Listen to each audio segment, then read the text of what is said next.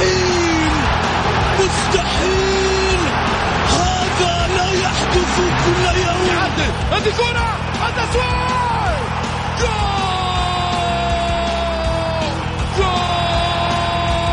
تسويبة متابعة في المرمى، يا الله. الآن الجولة مع محمد غازي صدقة على ميكس اف ام. ميكس اف ام it's all in the mix. هذه الساعة برعاية موقع شوت. عيش الكورة مع شوت.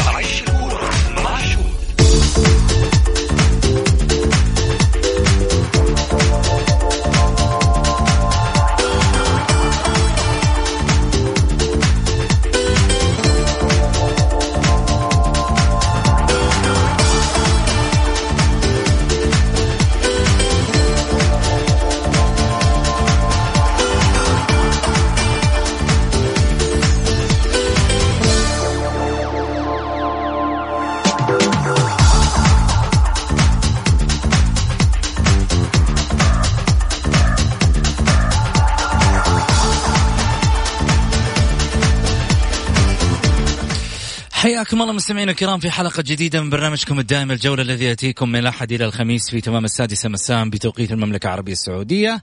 معي أنا محمد غازي صدقة، أرحب فيكم في ساعتكم الرياضية.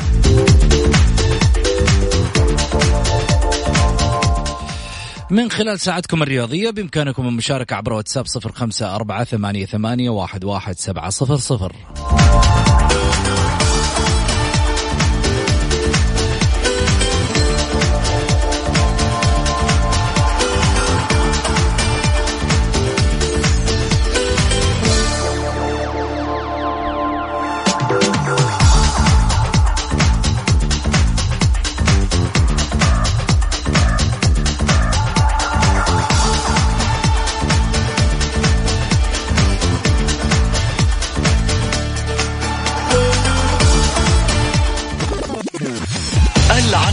عناوين الجولة.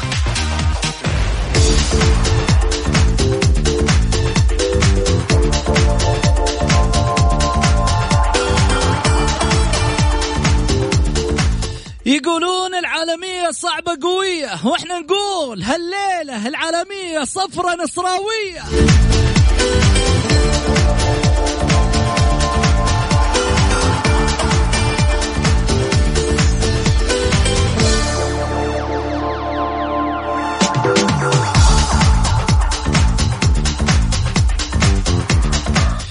المسابقات تعدل جدول الدوري مثل كل سنة من بدري يا ناس.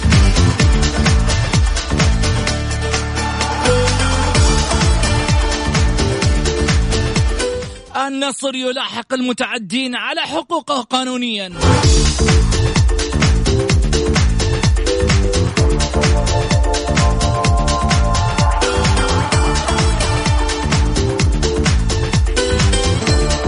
وكيف يهدم النصر السد في ذهاب آسيا. استفتاء الحلقة: من يتأهل لدور الأربعة من الأندية السعودية في دوري أبطال آسيا؟ النصر، الهلال، الاتحاد.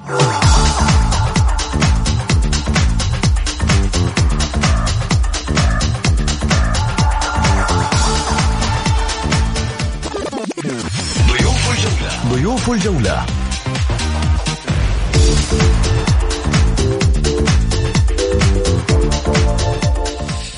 لاعب المنتخب البحريني السابق والرفاع الشرقي، كذلك أيضا الكابتن خالد جاسم، وكذلك الكاتب الرياضي الأستاذ تركي الحربي.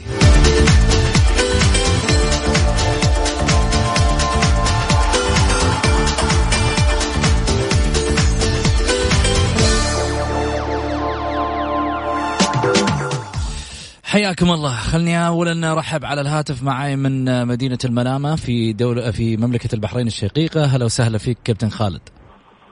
يا مرحبا، حيا الله كابتن محمد وبضيف الكريم الأستاذ تركي الحربي بضيوفك والمستمعين. وفي هاليوم الكبير دوري أبطال آسيا ودوري الثمانية اللي كل قاعد ينتظر هذه المباراة الأحر من الجمر، بحكم أن 3 أندية سعودية إن شاء الله يكون له النصيب الأوفر في الوصول إن شاء الله للمباراة النهائية بدءا من مباراة اليوم إن شاء الله.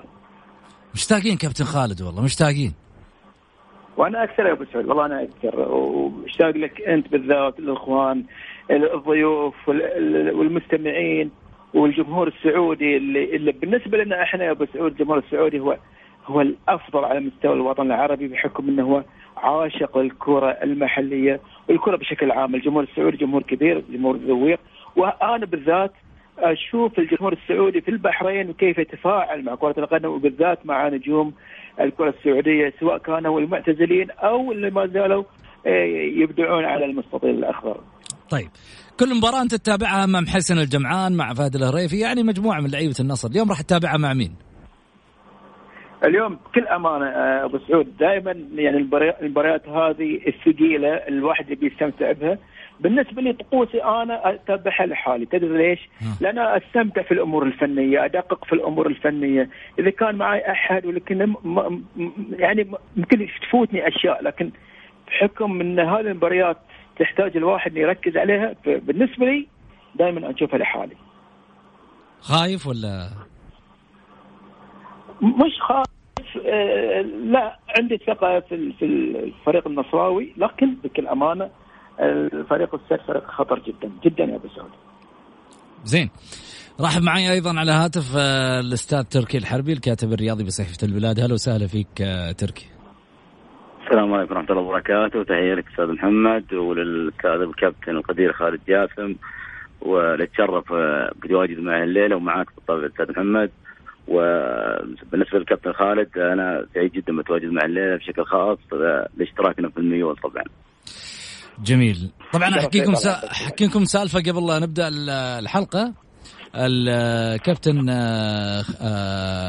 أو الأستاذ تركي الحربي قبل الحلقة، طبعا هو في جروب هذه كواليس من خلف الكواليس. عندنا جروب خاص بالجولة، فيه طبعا كل الإعلاميين والنقاد اللي يطلعون معنا في البرنامج واللي هم حصريين طبعا معانا.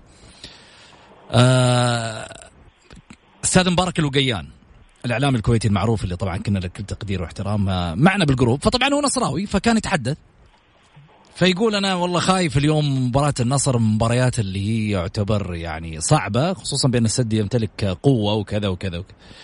تركي الحربي طبعا معروف ميولة صفرة وزرقة، دخل بالجروب على طول شايل، قال إيش؟ قال الظاهر أنك تتابع مباراة ثانية فانتبه على نفسك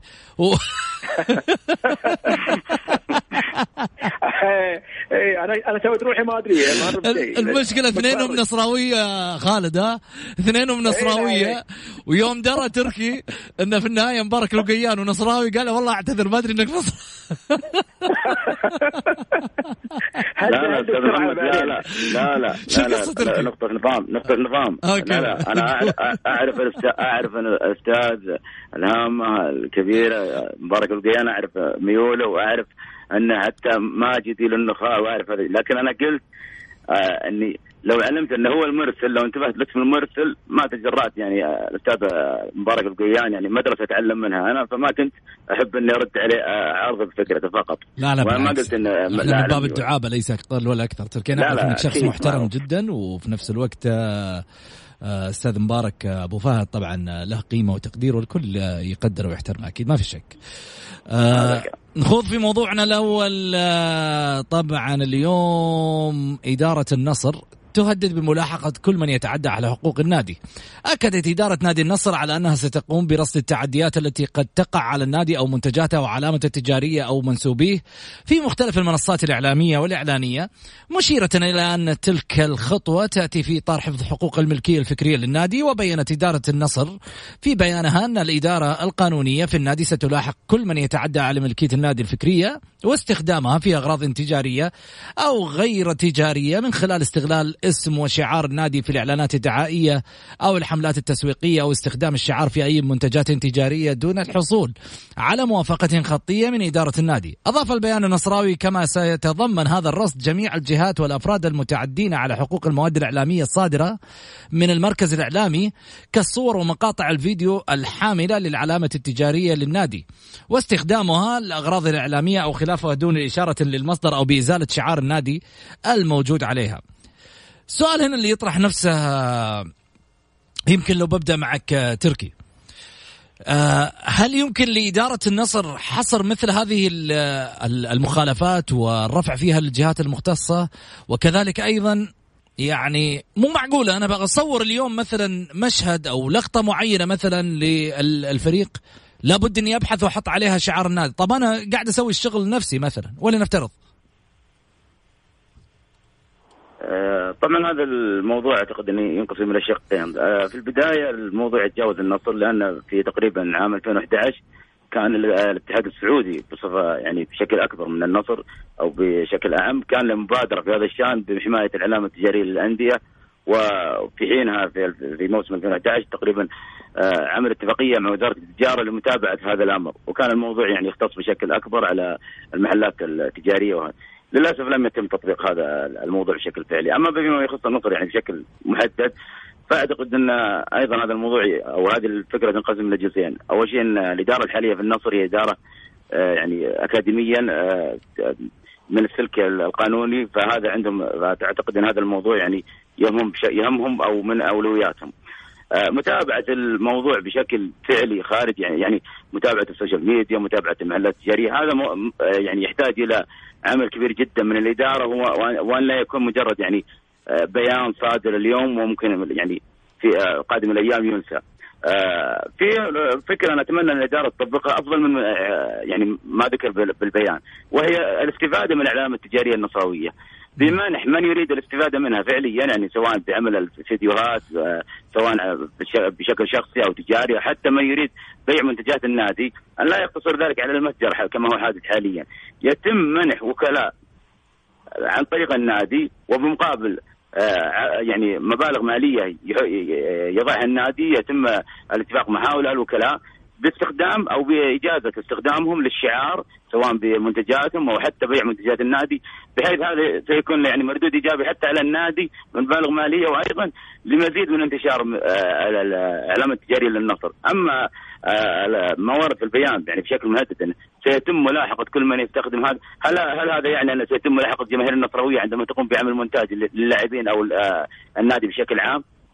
هذا موضوع مهم جدا. الجماهير النصراوية عندما تقدم وهي يعني المستخدم تقريبا الأكبر لهذه العلامة اللي هو شعار النادي، عندما تقوم بعمل فيديوهات للاعبين والنادي، هل سيتم ملاحقة هؤلاء؟ ماذا عن انتمائهم للنادي؟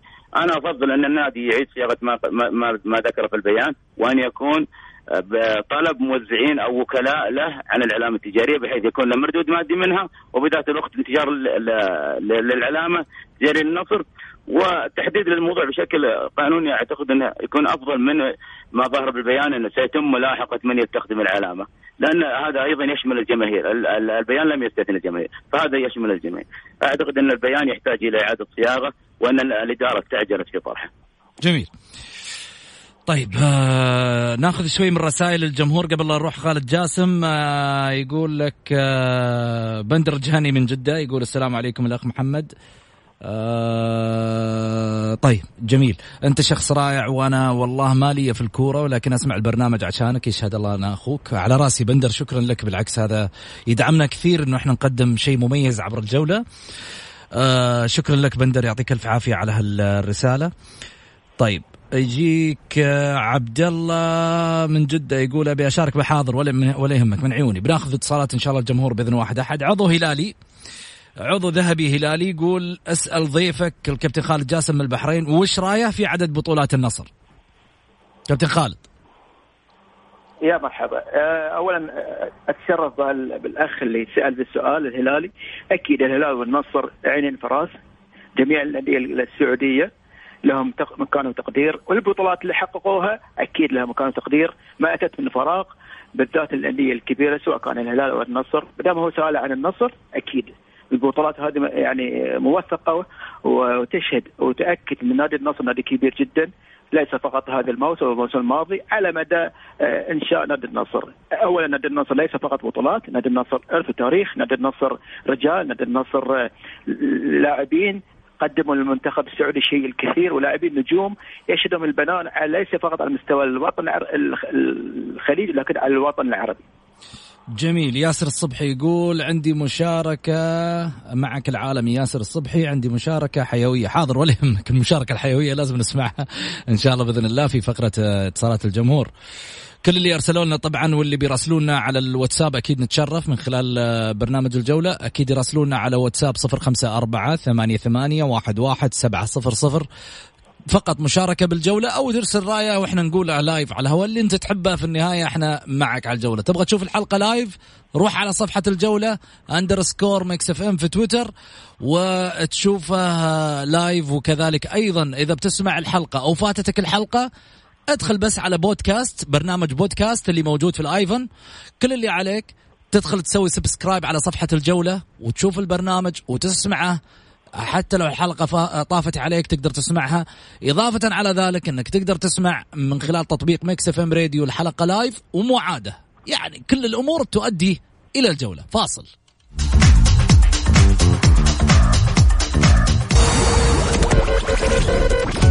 هذه الساعة برعاية موقع شوت. عيش الكورة مع شوت. الجولة مع محمد غازي صدقة على ميكس اف ام، هي كلها في الميكس.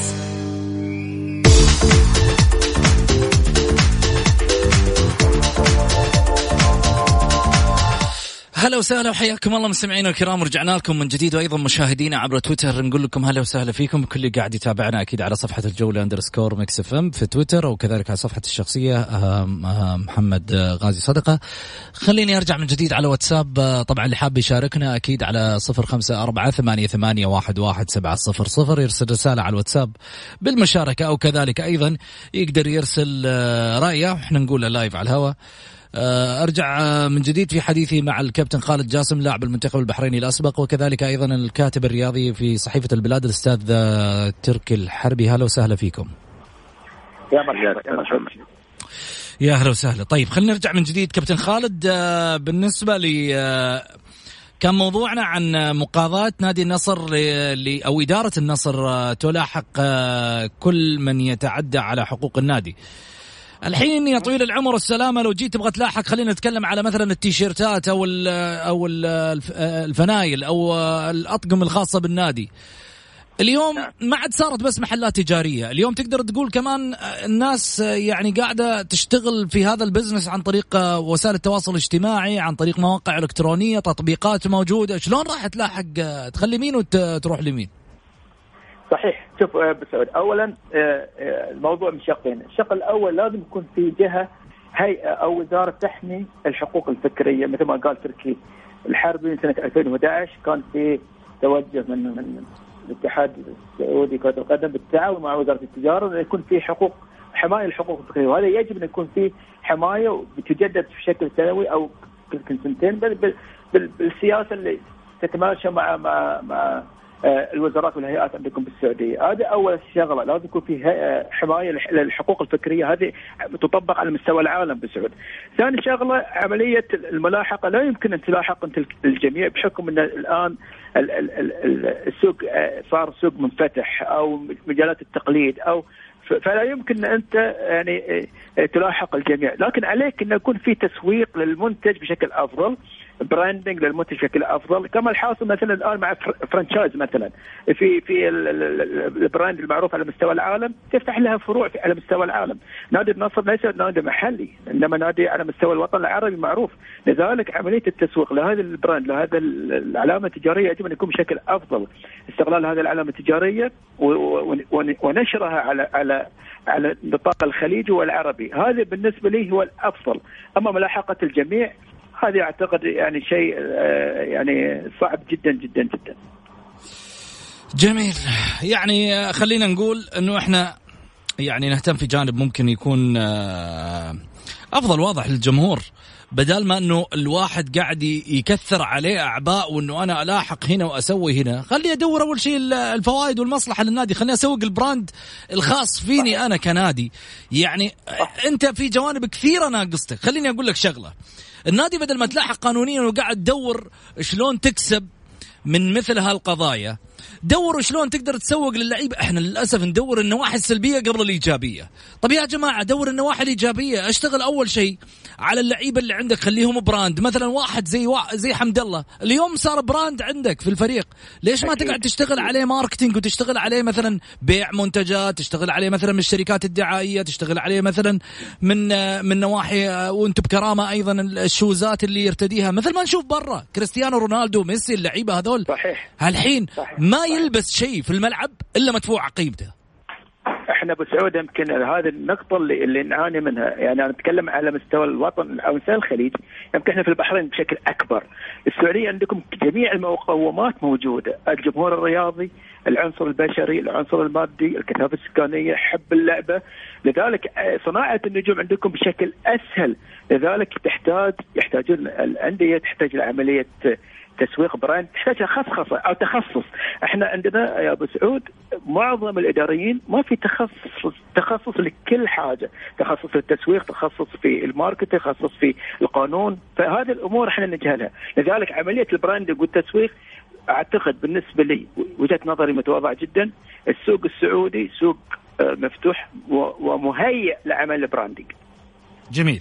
لو سمحت لي محمد، تفضل. بما انك ذكرت حمد الله بشكل خاص، للاسف الشديد ومن خلال يعني متابعتي سواء القنوات اللي على اليوتيوب او حتى الصحافه المغربيه والاعلام المغربي، هناك استفاده من شعبيه حمد الله الحاليه، واللي لا نقص عنها النصر، ولكن التي توهجت في النصر استغلال كبير جدا جدا لها في المغرب، خصوصا في طبعا وسط الشباب وقريه آس التي هي مسقط راسه. بل ان يعني هذا الاستفاده من العلامه التجاريه اذا صح تسميتها لحمد الله، شملت عمل تيشيرتات تحمل صوره واسمه واكواب ومنتجات كثيره يتم تسويقها حاليا في السعوديه ومصدرها في المغرب، بينما العلامه التجاريه تقوم عليها هذه المنتجات اللي هو حمد الله موجود الان في الرياض ولا يتم الاستفاده منه. حبيت ابين واذكر هذا النقطه. عشان كذا نقول يا جماعة إدارة السويق يا جماعة فكر في الإيجابيات، لا تفكر بس في السلبيات وتبحث عن الطرق اللي في النهاية يعني متشعبة. يا أخي عندك براند اشتغل عليه، لعيبة مثل مرابط واحد من الأسماء المميزة حتى على صعيد أوروبا لو متابعين، واحد من اللاعبين المميزين. عندك بيتروس، عندك قامات تقدر تشتغل عليها، نجوم في أرضية الملعب. يعني أستغرب في النهاية احنا ننظر للنواحي السلبية قبل الإيجابية، وفي النهاية يقول لك والله نبغى نغلق على مساحة معينة اللي هي مسألة البيع والتجارة في الملبوسات، بس إنما ما نستغل النواحي اللي عندنا. فكر في الإيجابيات. خلينا نروح على موضوعنا الثاني، متابعة أيضا تعديلات لجنة المسابقات تؤجل مباريات النصر والاتحاد والهلال من أجل آسيا. قررت لجنة المسابقات في رابطة الدوري السعودي للمحترفين إجراء تعديلات في جدول مباريات فرق النصر والهلال والاتحاد لمشاركتهم أيضا في دوري أبطال آسيا، إضافة إلى مشاركة الاتحاد في كأس محمد السادس للأندية العربية. ونشرت رابطة الدوري السعودي بيانا قالت فيه أنه في حال تأهل الهلال إلى دور الأربعة في دوري أبطال آسيا يتم تأخير مباراة الاتفاق والهلال في الجولة السادسة يوما واحدا لتقام السبت 5/10/2019، ويتم تأخير مباراة الهلال والنصر في الجولة الثامنة ليومين لتقام يوم الأحد 27/10/2019. وفي حال تأهله إلى النهائي يتم تأجيل مباراة الهلال والعدالة في الجولة العاشرة لتقام الثلاثاء 10/12/2019، كما سيتم تأجيل مباراة الهلال والحزم في الجولة الثالثة 10 يوما واحدا أيضا من يوم السبت 14/12/2019 إلى يوم الأحد 15/12/2019. أما في حال عدم التأهل إلى النهائي فتثبت المباراتان في موعدهما المحدد مسبقا. أضاف أيضا البيان أنه في حال تأهل النصر إلى دوري الأربعة في دوري أبطال آسيا يتم تقديم مباراة النصر والرائد والنصر في الجولة السابعة يوما واحدا لتقام الجمعة 18/10، ويتم تأخير مباراة الهلال والنصر في الجولة الثامنة يومين لتقام الأحد 27/10. وفي حال تأهل الفريق إلى نهائي دوري أبطال آسيا يتم تأجيل مباراة الوحدة والنصر في الجولة العاشرة اللي تقام 2/9/12/2019. أما في حال عدم التأهل إلى النهائي فتثبت المباراتان أمام الوحدة في موعدها. وأشار إلى أنه في حال تأهل أيضا إلى تأهل الفريق إلى دوري الأربعة في دوري أبطال آسيا يتم تأخير مباراة الاتحاد والحزم في الجولة السادسة يوما واحدا لتقام 15/10. ويتم تقديم مباراة الوحدة والاتحاد في الجولة السابعة يوما واحدا لتقام 18/10. أما في حال عدم تأهل الفريق فتثبت المباراتان في موعديهما المحددين مسبقا. في حال تأهل الفريق إلى النهائي دوري أبطال آسيا يتم تأجيل مباراة الاتفاق والاتحاد في الجولة العاشرة اللي تقام 16/12. أما في حال عدم التأهل فتثبت المباراة في موعدها المحدد.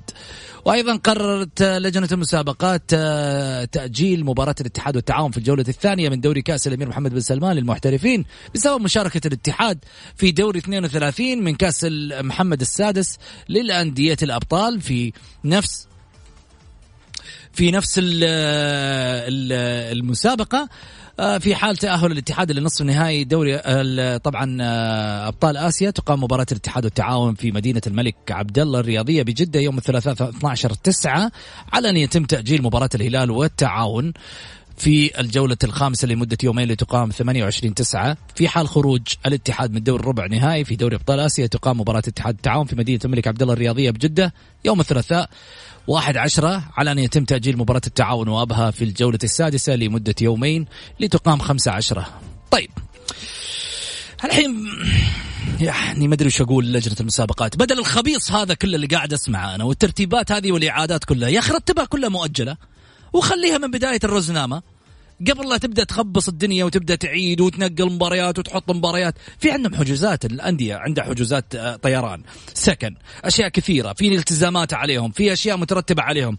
من بدري الأمور هذه ترتب بدل يعني البروباغندا هذه اللي صايرة كلها وتيجي تترتب الحين. حتى لو ما تأهل الفريق، حتى لو خرج من البطولة مش وصل دوري الثمانية، إذا رتب له من بدري. خليه يعني أنت اللي سويته مباريات أخرتها يوم وقدمتها يوم. طيب في مباريات قدمتها يوم وأخرتها يوم، كلها حطها في موعد أنت تبغاه بعد المباراة أو قبل المباراة عشان تصير في موعدها خلاص. وما يحتاج أني أجي في نص الدوري أغير ولا أخبط الجدول كله والتوقفات تبدأ تشتغل ونبدأ نقول والله نقلت مباراة وحطيت مباراة وبعد كذا يدخل لك الحالة الجماهيرية تقول لك والله أنت سويت هالشيء عشان مصلحة فريق على فريق. يعني بتفتحوا على نفسكم فتحات. طيب خالد جاسم. بالسعودي يعني الجمهور السعودي لا يرحم لجنة المسابقات بالذات في شدة المنافسة الموجودة الآن بين الأندية السعودية. كلام عن الجيل كبير جدا.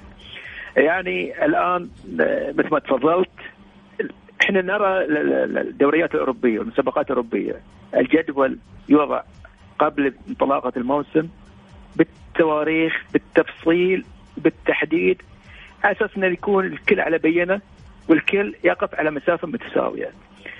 بالنسبة للآن الحاصل بالنسبة للجنة المسابقات هذه يضع الجميع في ربكة ويضع إصبع الاتهام على لجنة المسابقات. لذلك الاحترافية يا أبو سعود يجب أن يكون شعار عمل الاتحاد السعودي لكرة القدم ولا يهونون. بالعكس أنا يعني ما أتهمهم، بالعكس لهم التقدير والاحترام، لكن على أساس أن أنت لا تجيب الكلام على نفسك.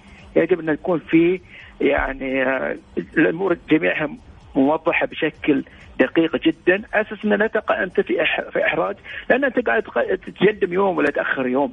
فكل هذه الأمور يعني بالنسبة لي يعني وضعها بشكل منفصل قبل لا يكون عندك أي تغيير، يكون في أي كلام عليك بشكل أفضل. هذا أعتقد هو المطلب على أساس أنه يكون أيضا لجنة المسابقات تقف على أرض صلبة ويكون لها الكلمة ويكون لها شخصية، لأن كثرة التغيير أعتقد تهزم شخصية لجنة المسابقات. جميل. تركي. يعني لا جديد بصراحة بهذا الموضوع. تعودنا على التخبط، يعني معلش الكلمة المفردة، ولكن هذا المفرد الصحيح. التخبط من قبل لجنة المسابقات في الجدولة بشكل خاص وبالرزام بشكل عام. يعني بالعكس أصبحنا كمتابعين حاليا يعني نحس أو نشعر بوجود نقص أو خلل في الدوري لدينا أو في المسابقات إذا لم يعني نشاهد مثل هذا التقديم والتأجيل. نشعر أن هناك يعني نقص في الإثارة لدينا أو في الحدث لدينا. طبعا الجميع او كل متابعين الوسط الرياضي يعلم ان النصر مثلا والاهلي واكثر من فريق رفض المشاركه في البطوله العربيه بحثا عن مزيد من الأريحية في الرزنامة ومنعا لهذا الارتباك الذي حدث يعني تقريبا الموسم الماضي وأكثر من موسم. ورغم ذلك لا زالت لجنة المسابقات كعادتها السنوية يعني بعد أن ابتدى الدوري نشاهد الآن تقديم يوم، تأخير يوم عن المباراة، تقديم يوم آخر، بما أنها والسؤال بما أن هذه يعني كل هذه التعديلات مبنية على تجاوز النادي المشارك مثلا النصر أو الهلال والاتحاد والأندية معروفة المشاركة، بما أن كل هذه التعديلات مبنية على تجاوز النادي من عدم لمرحلة من المراحل. أنت يعني كلجنة مسابقات تعلم تاريخ المباراة، مثلا مباراة النصر اليوم معلوم تاريخ لدى لجنة المسابقات من بداية الموسم. لماذا لم يتم الإعلان عن هذا التعديل أو هذا التنويه أن في حال تجاوز النصر المباراة دور 8 سيتم تأخير مباراته؟ هذا المباراة معلومة لدى لجنة المسابقات من البداية. أن يتم بعد إصدار الجدول، بعد أن تم ترتيب كافة الأمور بالنسبة للدوري المحلي، يتم الآن وكأنه يعني أمر طارئ إصدار تعديل جديد بالنسبة للمباريات بتقديمها تأجيلها أو تقديمها. هذا يعني تخبط تعودنا من لجنة المسابقات باختلاف من تولى رئاستها أو عضويتها. هذا ديدنها في المواسم الماضية يعني كافة. إن لم يحدث هذا التخبط السنوي نشعر كما ذكرت سالفا أن نشعر بوجود نقص في دورينا. جميل، خلينا نروح على رسائل الجمهور اللي موجودة معانا في الواتساب. طبعا اللي حاب يشاركنا أكيد على واتساب 0548811700، واللي أيضا حاب يشوف الحلقة مباشرة ويستمع لها على تويتر على صفحة الجولة _مكسفم، وعلى صفحة الشخصية كذلك البث المباشر. خليني أرجع من جديد.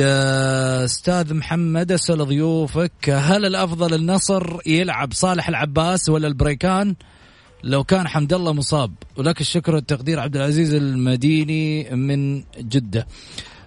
خالد. نتكلم فنيا الآن ولا بعد عقب شوية وبسعود؟ بعد شوي حنتكلم فنيا، بس أنت أعطيني إجابة على السؤال. صعب تعويض حمد الله بكل أمانة، لكن أتمنى أن يكون في لاعب يعني يؤدي الأدوار اللي تقع على عاتقه بشكل أفضل، بمعنى أنه يكون مفيد للمجموعة بالذات في مباراة اليوم. بتكلم فنيا بعدين بسعود أكثر أحسن. سم.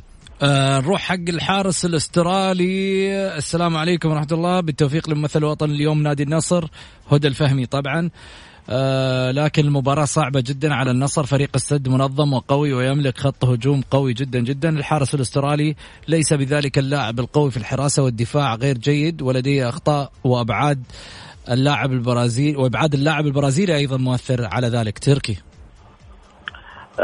في نقطة بالنسبة لبراد جونز بشكل خاص اللي هو الحارس الاسترالي، أنا أعتقد أن الكثير من الجماهير النصراوية وربما يعني الوسط الرياضي بشكل عام يقسو على هذا الحارس اللي يعني في أكثر من مرة أنا ذكرته بشكل شخصي أن وجود حارس آتى من الدوري الإنجليزي، يعني لعب في الدوري الإنجليزي لسنوات، والحارس أيضا منتمي لأقوى منتخب في القارة المنتخب أستراليا، أن يتم عليه القسوة بسبب خطأ أو خطأين كما يراه البعض.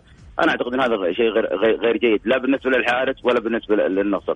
براد جونز كان له دور كبير جدا في تحقيق النصر للدوري الموسم الماضي، يعني بمواقف مشهودة جدا لمن أراد العودة لها، وفي البطولة الآسيوية له مواقف كبيرة جدا. أنا أعتقد أن الحالة التي خرج فيها أمام تيغالي والبعض لام عليها، أنا بالعكس أنا كنت يعني معجب جدا بهذا التصرف من الحارس، لأن اللاعب أو قام بمقام الليبرو في الفريق، أنقذ النصر من حالة انفراد تامة جدا لتيغالي، لو تمكن منها اللاعب لا انتهت المباراة لصالح الوحدة الإماراتي. هذا التصرف الذكي يعني والصادر من خبرة كبيرة جدا لدى الحارس أبقى النتيجة على ما كانت عليه، ثم النصر استطاع بنهاية المطاف تجاوز الوحدة الإماراتي. جميل، حنطلع فاصل قصير، وبعد الفاصل حنتكلم عن النواحي الفنية، ويشاركنا الجمهور من خلالها عبر الواتساب. طبعا يرسل مشاركة بالجولة، احنا نتصل عليه ونتواصل معه ويطلع لايف هوا أكيد مع خالد جاسم وترك الحربي أكيد من خلال البرنامج على واتساب 0548811700.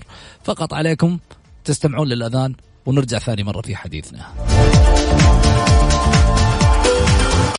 الجولة مع محمد غازي صدقة على ميكس اف ام، هي كلها في الميكس.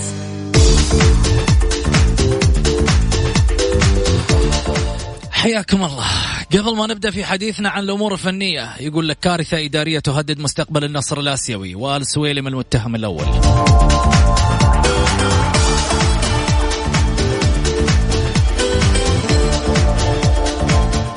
شهدت الساعات القليلة الماضية مفاجأة صادمة بشأن مستقبل نادي النصر في بطولة دوري أبطال آسيا لعام 2020. يشارك النصر في بطولة دوري أبطال آسيا لعام 2020 باعتباره بطل أغلى نسخة في تاريخ الدوري السعودي كان للمحترفين والذي حققه الموسم الماضي. وفقا لعدد من التقارير الصحفية، يواجه النصر صعوبة كبرى في الحصول على الرخصة الآسيوية التي تتيح له المشاركة في دوري أبطال آسيا 2020. وأشارت التقارير إلى أن صعوبة حصول النصر على الرخصة المالية تأتي بسبب عدم تسليم مجلس إدارة النادي السابق برئاسة سعود السويلم الأمور المالية والإدارية للمجلس الحالي بقيادة صفوان السويكت. وأوضحت أن عدم انتهاء إجراءات التسليم والتسلم تسببت في عدم إنهاء النصر حتى الآن بعض القضايا والمستحقات المتأخرة على النادي، وبالتالي عدم الوفاء بشروط الرخصة الآسيوية. وبالفعل حذر أحمد الأمير القانوني وخبير اللوائح والقوانين بالاتحاد الدولي لكرة القدم فيفا من أن المعيار المالي الخاص بالرخصة لم يستوفيه نادي النصر. ولفت الأمير في تغريدة عبر صفحته بموقع التدوينات القصيرة تويتر إلى أن هذا التدقيق سوف يتسبب في وجود صعوبات للأندية السعودية للحصول على الرخصة الآسيوية لهذا الموسم 2020، سوف يخضع لتدقيق غير مسبوق من الاتحاد القاري. شروط الرخصة الآسيوية ومن أهم معايير الاتحاد الآسيوي لكرة القدم للحصول على الرخصة، والتي يجب أن تستوفيها كافة الأندية المشاركة في دوري أبطال آسيا، هي تقدم الأندية القوائم المالية، عدم وجود مستحقات مالية لأندية أخرى ولاعبين مترتبة على سوق الانتقالات، أيضا عدم وجود شكاوى للاعبين لم يحصلوا على مستحقاتهم، عدم وجود مستحقات لموظفين ومؤسسات اجتماعية. ومن هذه المعايير يتضح أن النصر لم يستوفيها كلها حتى الآن، حيث أنه لم يستطيع تقديم القوائم المالية بسبب عدم تسلمها الملفات الكاملة من الإدارة السابقة، بالإضافة إلى عدم تسديد بعض المستحقات المتأخرة عن بعض الصفقات مثل عبد الرحمن العبيد وعبد الله السالم. اتهام السويلم والبريكي في هذا الأمر. وبعد هذه الأزمة الكبرى أصبح سعود السويلم رئيس نادي النصر السابق، وأحمد البريكي المدير التنفيذي السابق في مرمى نيران جماهير النصر. هذه النظرية أكدها الناقد الرياضي عايد الرشيدي الذي كشف عن أنه حسب المادة 22 من لائحة جديدة للأندية، فإن هناك أمور تتعلق بالمسؤولية التضامنية لمجالس الإدارة المنتهية دورتها حتى تسوية أي التزامات مالية عليها ومديونيات خلال فترة عملها السابق. على الرغم من ذلك، فإن نادي النصر من السهل أن يخرج من هذه الأزمة في حال قام البريكي والمجلس السابق بتسلم الملفات المالية والإدارية لإدارة صفوان السويكت، وقامت الأخيرة أيضا بدفع المستحقات المتأخرة في قضيتي العبيد والسالم. تركي، طبعا أعتقد أن مع كامل احترامي هذا التقرير يعني يفتقد لأجزاء كبيرة من الدقة. بالنسبة للموضوع الاستلام والتسليم بين الإدارتين، الإدارة السابقة سواء برئاسة الأستاذ سعود السويلم أو الإدارة الحالية برئاسة الأستاذ صفوان السويكت، الإشكالية فقط بإصرار وهذا ما يجب أن يكون إصرار إدارة السويلم على استيفاء الهيئة للمتطلبات المالية التي لديها لصالح النصر. وهذا الموضوع سبق أنا أشرت إليه أنا قرابة يعني ممكن من شهرين مضت، قلت أن النصر لديه مستحقات مالية أولا وعلى رأسها مكافأة بطولة الدوري، لأن النصر لم يستلمها. أيضا الالتزامات اللي كانت من قبل الهيئة لدعم الأندية، النصر لديه تحفظات أو لديه مستحقات ما زالت عالقة لدى الهيئة والجميع يعلم بذلك.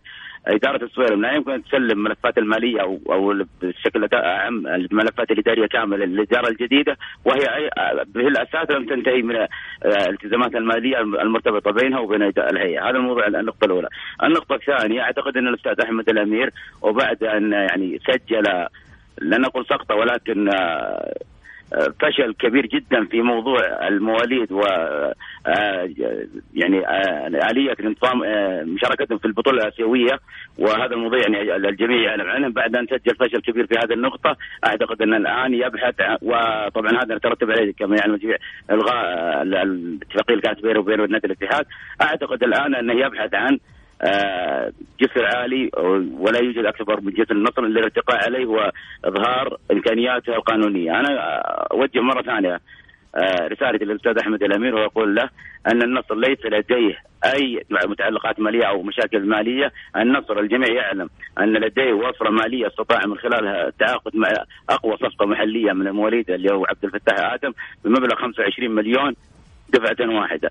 أعتقد أن من يقوم بهذا التعاقد لا يمكن أن يتقبل المنطقة أو العقل أن لديه إشكاليات في رواتب أو ما شابه.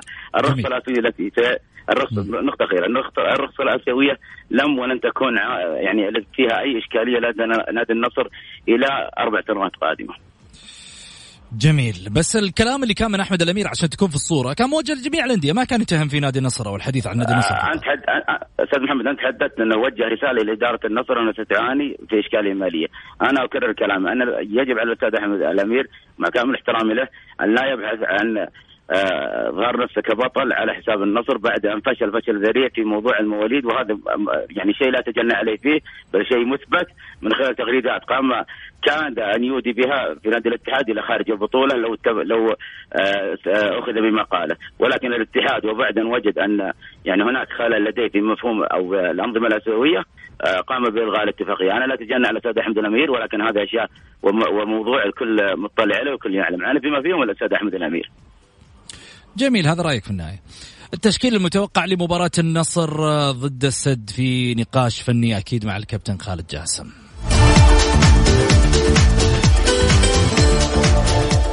يحتضن ملعب الملك فهد الدولي بالعاصمة السعودية الرياض في 8:45 مساء الاثنين اليوم المباراة المرتقبة التي تجمع بين ناديي النصر السعودي والسد القطري في ذهاب دوري 8 بمسابقة دوري أبطال آسيا. من المنتظر أن يدخل البرتغالي روي فيتوريا المدير الفني لنادي النصر السعودي مباراة السد بتشكيل يضم كل من براد جونز في حراسة المرمى، سلطان الغنام، عمر هوساوي، عبد الله مادو، عبد الرحمن العبيد، وعبد الرحمن الدوسري، وعبد الله الخيبري، نور الدين مرابط، جوليانو، فهد الجميعة، وفراس البريكان، فيما تحوم الشكوك حول مشاركة المهاجم الدولي المغربي عبد الرزاق حمد الله بسبب الإصابة، في حين ينتظر أن يدخل تشافي هرنانديز المدير الفني لنادي السد القطري مباراة النصر السعودي بتشكيل يضم كل من ساعد عبد الله الدوسري في حراسة المرمى، عبد الكريم حسن، وكذلك أيضا طارق سلمان وبيدرو ميغل ووي يونغ وسالم الهاجري وجابرييل هرنانديز، وكذلك أكرم عفيفة، عبد العزيز الأنصاري، وعلي أسد وبغداد بونجاح. مدرسة برتغالية وأسبانية بينهم تحدي كبير وتطور دائم. من تتوقع أن ينجح كابتن خالد؟ شوف بس كرة القدم هي حالتين، هجومية دفاعية. الفعالية في الحالة الهجومية، الفعالية في الدفاع، الحالة الدفاعية من يستطيع أن يكسب هذه الحالتين الفعالية هو راح يفوز. نادي السد بكل أمانة فريق يلعب الكرة السريعة، يلعب الكرة المباشرة الإيجابية، فريق يمرر بسرعة، فريق يحرك التنظيم الدفاعي للفريق المنافس، بمعنى يخلخل التنظيم الدفاعي بالتمرير السريع بالحركة السريعة، وهذه صعب جدا لأن أنت المساحات أو المسافات بين اللاعبين المنافس الحالة الدفاعية راح توسع، وهذا اللي خايف أنا عليه نادي النصر لو نجح نادي السد في هذه العملية. نادي السد بكل أمانة خطر جدا في هذه الناحية. على نادي النصر الحالة الدفاعية أن يكون فعال بطريقة أنه يغلق زوايا التمرير، يكون قريب جدا من بعض، أيضا يمنع نادي السد من عملية التمرير بمعنى أن يكون لصيق للاعبين نادي السد. نادي النصر في الحالة الهجومية البريكان يجب عليه أنه يكون لاعب يشغل قلوب دفاع ليفرق الخانات لجوليانو، بالذات جوليانو في المباراة الأخيرة مع حمد الله شفنا أكثر جرأة، يتقدم أكثر من منطقة 18 ويسجل أهداف. طيب. أنا وجهة نظري أيضا خطورة النصر وين؟ جوليانو نعم، وممكن إضافة من عبد الرحمن الدوسري. ليش؟ لاعب صغير، لاعب ارتكاز، ممكن عنده يكون يعني ارتكاز ومحور، بمعنى طيب. أنه يأتي من الخلف، ممكن هو يكون الخطورة منه. أتمنى أيضا مرابط في العرضيات، لكن رياض حمد الله يجب أن يستغل نادي النصر في عملية البريك، أنه يشغل الفراغ ويكون في حركة عكسية من جوليانو، ويتقدم أيضا من عبد الرحمن دوسري كلاعب يملك عنصر مفاجأة. جميل. كابتن خالد جاسم أيضا لاعب المنتخب البحريني، شكرا لك تواجدك معنا ببرنامج الجولة. وصلنا لختام حلقتنا مستمعين الكرام، إن شاء الله فنقول بعد